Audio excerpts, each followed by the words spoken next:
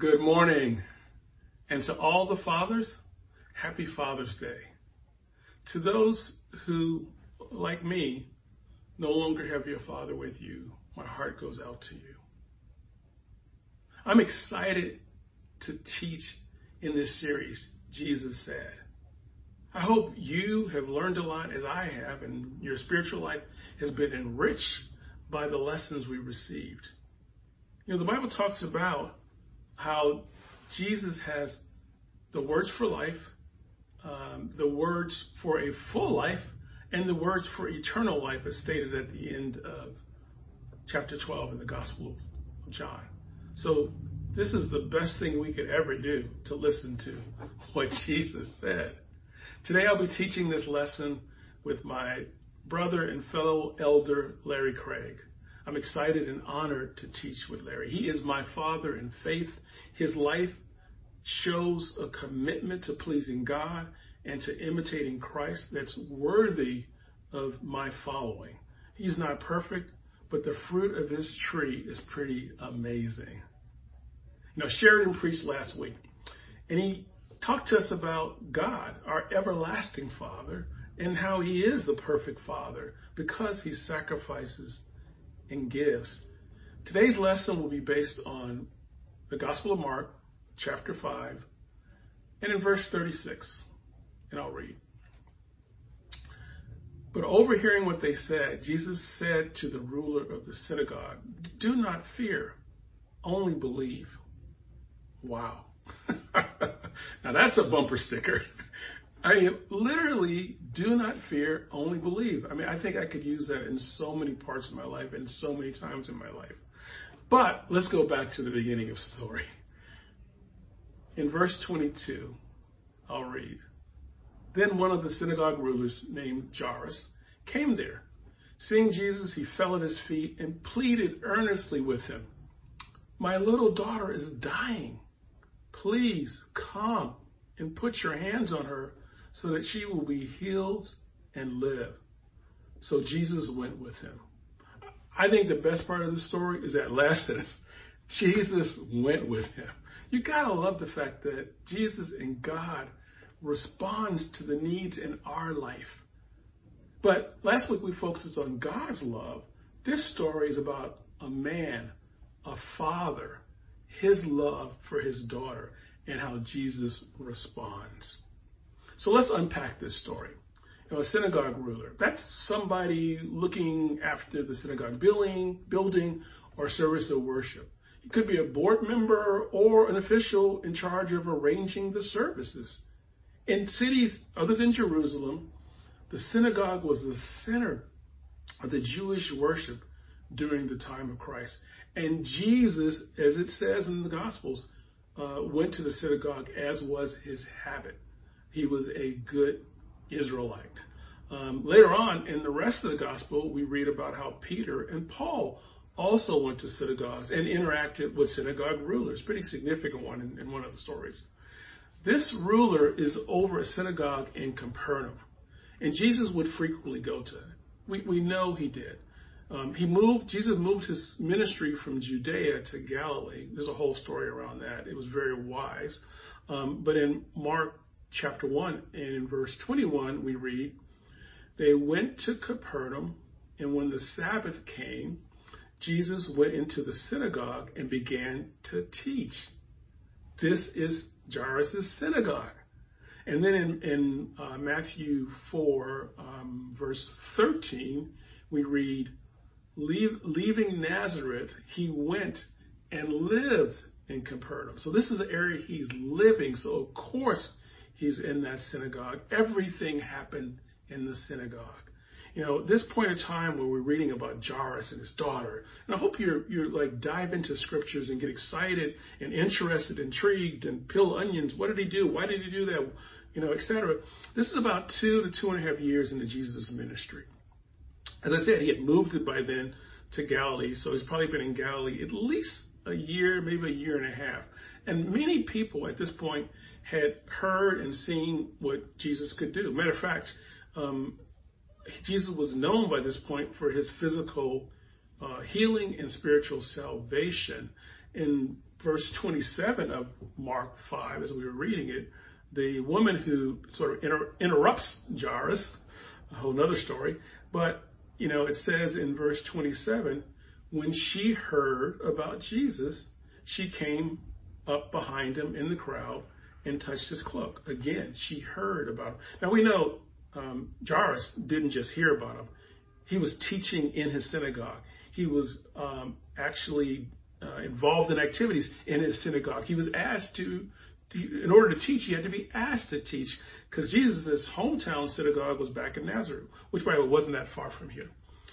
For me, it's been exciting the past 16 months, and encouraging and amazing to see those that have heard and learned of Jesus virtually over Zoom and YouTube and all the other platforms out there.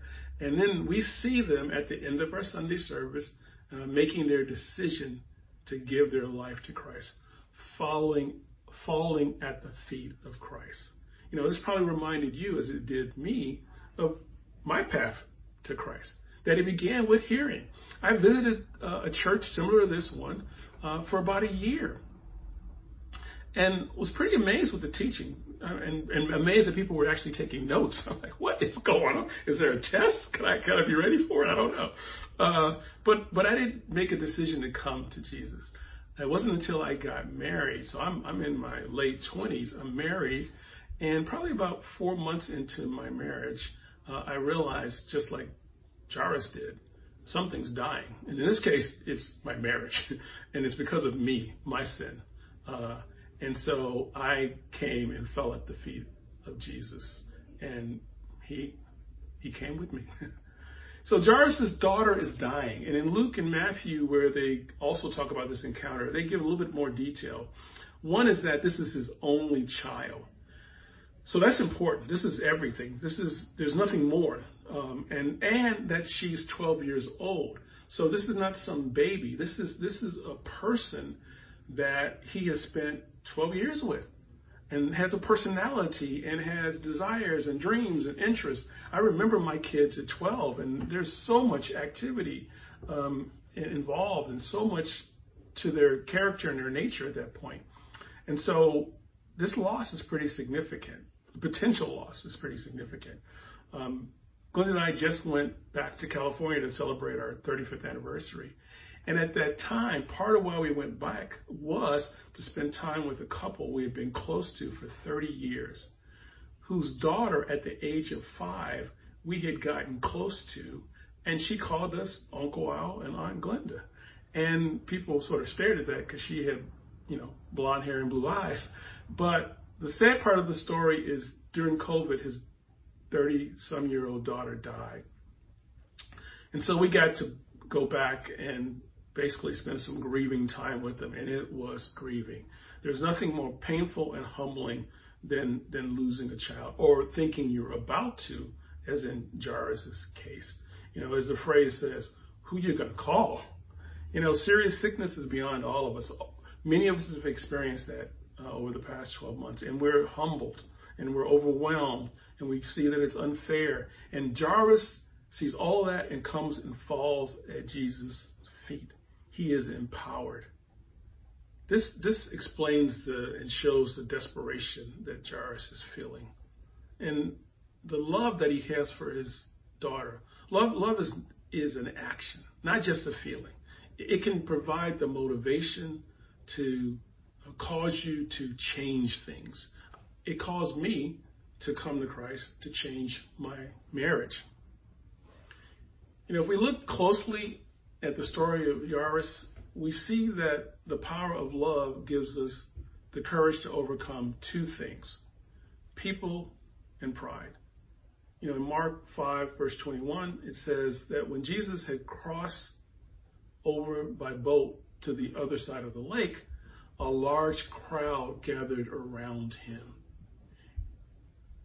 When Jairus shows up in verse 22, he's not like Nicodemus. He's not coming at night. Clearly, Jairus is not unknown in Capernaum. He's the ruler of the synagogue in a very important and visible position. There is no doubt that people are watching this, staring at this, looking at him coming to Jesus and falling before him, he had to feel and know, even before he came, that they were going to say negative things about him. Perhaps you remember when you first came to Christ, how the crowd looked at you and what the crowd said to you, your family, your friends, your crew, your posse, your roommate, maybe even your spouse. I remember it, and it was a time of decision. Am I going to overcome the crowd? And for me, yes, the love of my marriage and my wife and even my life and what turned out to be a love for God gave me the ability to overcome. And I know it did for you. And it's giving Jairus the same thing right here. Love is the greatest motivator, as the Bible says. And it motivated Jairus to ignore the crowds. The second thing was pride. And this speaks to the value that Jairus placed on his position and the benefits that came from us. And that's, by the way, that's true for all of us. We take pride in our positions and our things and etc. As it says in 1 John chapter 2, verse 16, for everything in the world, the lust of the flesh, the lust of the eyes, and the pride of life comes not from the Father, but from the world. Jairus, he had to overcome pride. He had earned the respect of the community and a position of respect, and they thought very highly of him. He had to, as they say, swallow his pride, to sacrifice it for his daughter's potential healing and salvation. There would be no takebacks. Many in the crowd would never respect him after this, as we saw happen to Jesus and his apostles and disciples. And that crowd were going to have people who were loyal to the Pharisees and would go back to them and tell them what had happened. And the Pharisees had considerable influence over the local synagogues and the rulers. They dictated the way the synagogue could preach, and it had to be according to their interpretation. Jesus did not fit in this. If you look at Matthew 7:29 and 23:1, and in Mark 2:16, you'll see some of what I'm saying here. The Pharisees, they were much higher ranking than Jairus, and they could come down from Jerusalem at any time, and they were bold enough to challenge Jesus directly and put people out of the synagogue. Hopefully you remember overcoming pride in your life. As we just read, the power of love gave Jairus the courage to overcome people in pride. The power of Jesus' love for us is meant to keep us motivated, overcoming those things and doing acts of love. As it says in 2 Corinthians 5, verse 14, for Christ's love compels us to keep overcoming in the face of COVID, pandemic, racial injustice, financial hardship, overwhelming bad news. How's your love doing? Matthew 24:12 says, and because of the increase of lawlessness, the love of many will grow cold. Has yours grown cold? It is time to remember and answer the call for repentance that Jesus said to the church in Ephesus. In Revelations 2, verse 4 and 5, Jesus says, yet I hold this against you. You are forsaking the love you had at first. Consider how far you have fallen. Repent and do the things you did at first. I like the New Living Translation. It's a lot simpler but specific. It says, but I have this against you. You don't love me or each other as you did at first. Let us get back to our first love, the love that we see here in Jairus at the beginning of the story. And now my brother and father in the faith, Larry Craig, will tell you the rest of the story. Good morning again. Thank you, Al, for those words. I appreciate Al so much. He's a very significant and vital part of our elders team, and we are very grateful that God brought him and Glenda to the New York City Church a number of years ago. Happy Father's Day again to our dads, granddads, and I know we have a few great-granddads in our fellowship. Happy Father's Day. We hope it's a wonderful day for all of us.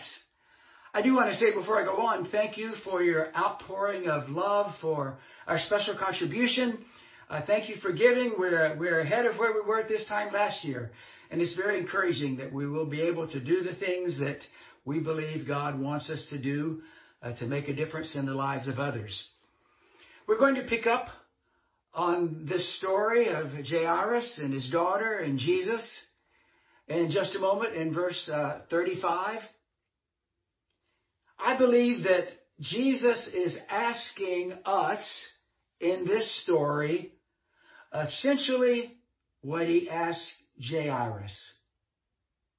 Will you live by fear or by faith? Jairus certainly had reasons to fear in the beginning of this story. His 12-year-old daughter was dying. And in his desperation, with expectation, he sent for Jesus, hoping, believing that Jesus could heal her.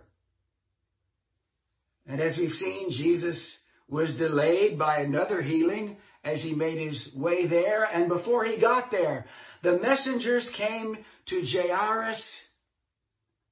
It's too late. She's dead. Certainly, Jairus' face must have shown the crestfallen, heart-wrenching look of a man who had just lost his 12-year-old daughter. Sorrowful, disappointed. Our hearts go out to those of you who have lost children. It's so unnatural. We expect to lose our parents or maybe even our siblings before ourselves, but not our children. I love the role of dad. We have 9 grandchildren. You can see their picture. The oldest is 22, and the youngest is 9. This picture actually was made the last time we were together, Christmas of 2019. COVID has kept us separated, but this week our family from California is coming in, and we'll be joined by our family from Pennsylvania and our family here for a few days of great time together. But their fears. What will the world look like as they all grow up? As they had children? What will the church look like?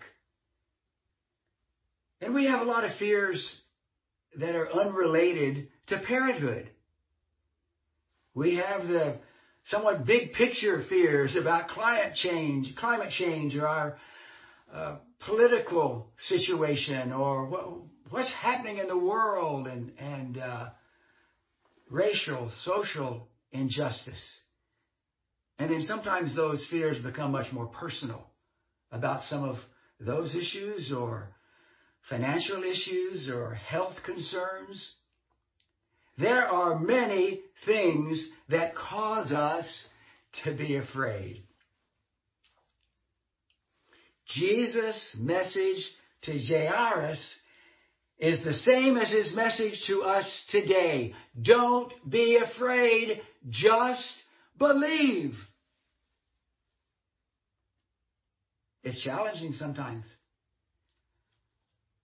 I last spoke to our assembled group here on Sunday in January, and the topic then was, don't worry about tomorrow. We worry because we're afraid.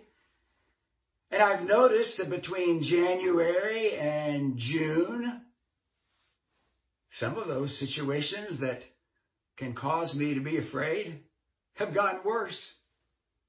Some have gotten better. All are still unknown.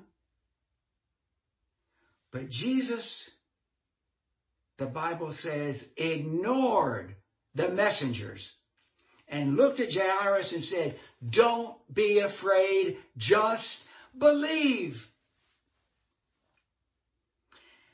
Don't be afraid is the most consistent charge, the most frequent command throughout the Bible. Because God knows we can be consumed by our fears.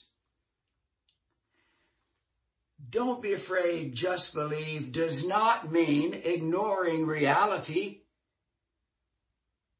The situations that we face are real. For Jairus, his daughter was gone. There were reasons to be afraid when he sent for Jesus, and even more as he found out that she had died. Sometimes little children have fears that we consider irrational, afraid to go to sleep because there might be a monster under the bed. But as we grow, we know that our fears are based in real situations.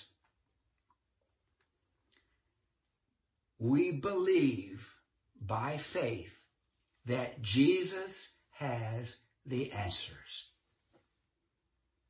Our stories may not have the immediate happy ending this story does. Because as we know, as we read a little farther, Jesus did raise this girl from the dead and presented her back to her extraordinarily happy parents. But God has a timetable. And God loves us. And we have to have faith in spite of doubters around us sometimes.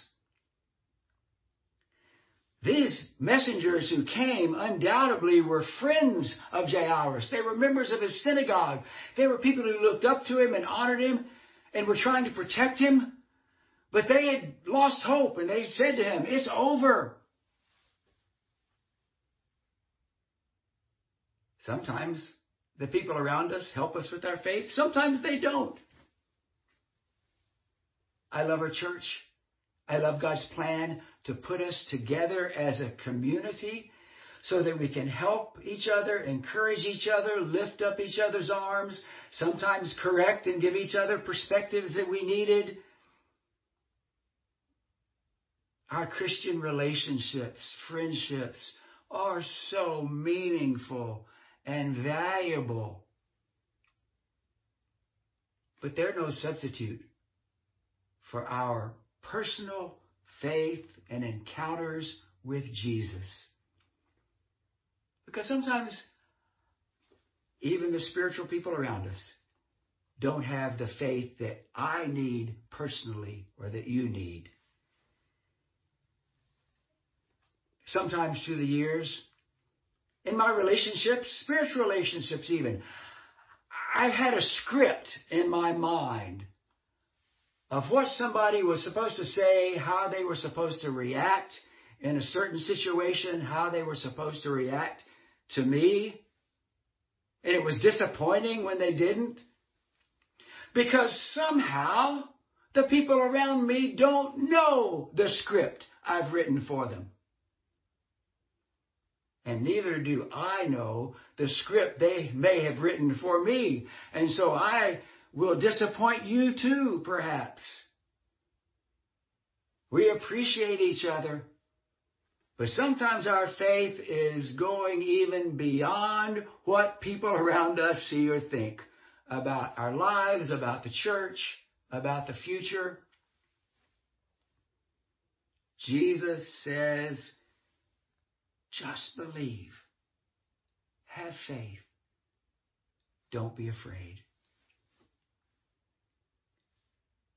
That's the message for us today. And as we take communion, we see Jesus overcoming his fear of the cross by faith.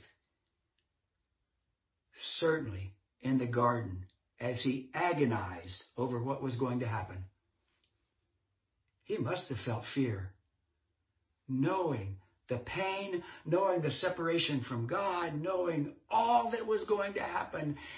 And yet, the Hebrew writer says, for the joy set before him, he endured the cross. He is the author and perfecter of our faith, the passage says, because he believed what God, his Father, had said the outcome would be. And so as we take communion, we reflect, we renew our commitment to Jesus. We are grateful that we do not have to live by fear, but we can live by faith, and that we are forgiven by faith because of what Jesus did for us. Let's pray. Father, thank you for this time. Thank you for this beautiful story. Thank you that Jesus overcomes our fears. Thank you that the ultimate sacrifice was made by him on the cross. Thank you for his body, his blood, what he did for us. Thank you for this time to remember. Thank you for this time to recommit ourselves to you and to him. Bless us as we take the bread, as we take the cup, as we acknowledge our indebtedness to him, to you. Thank you. Thank you for what he did for us. We pray in Jesus' name. Amen.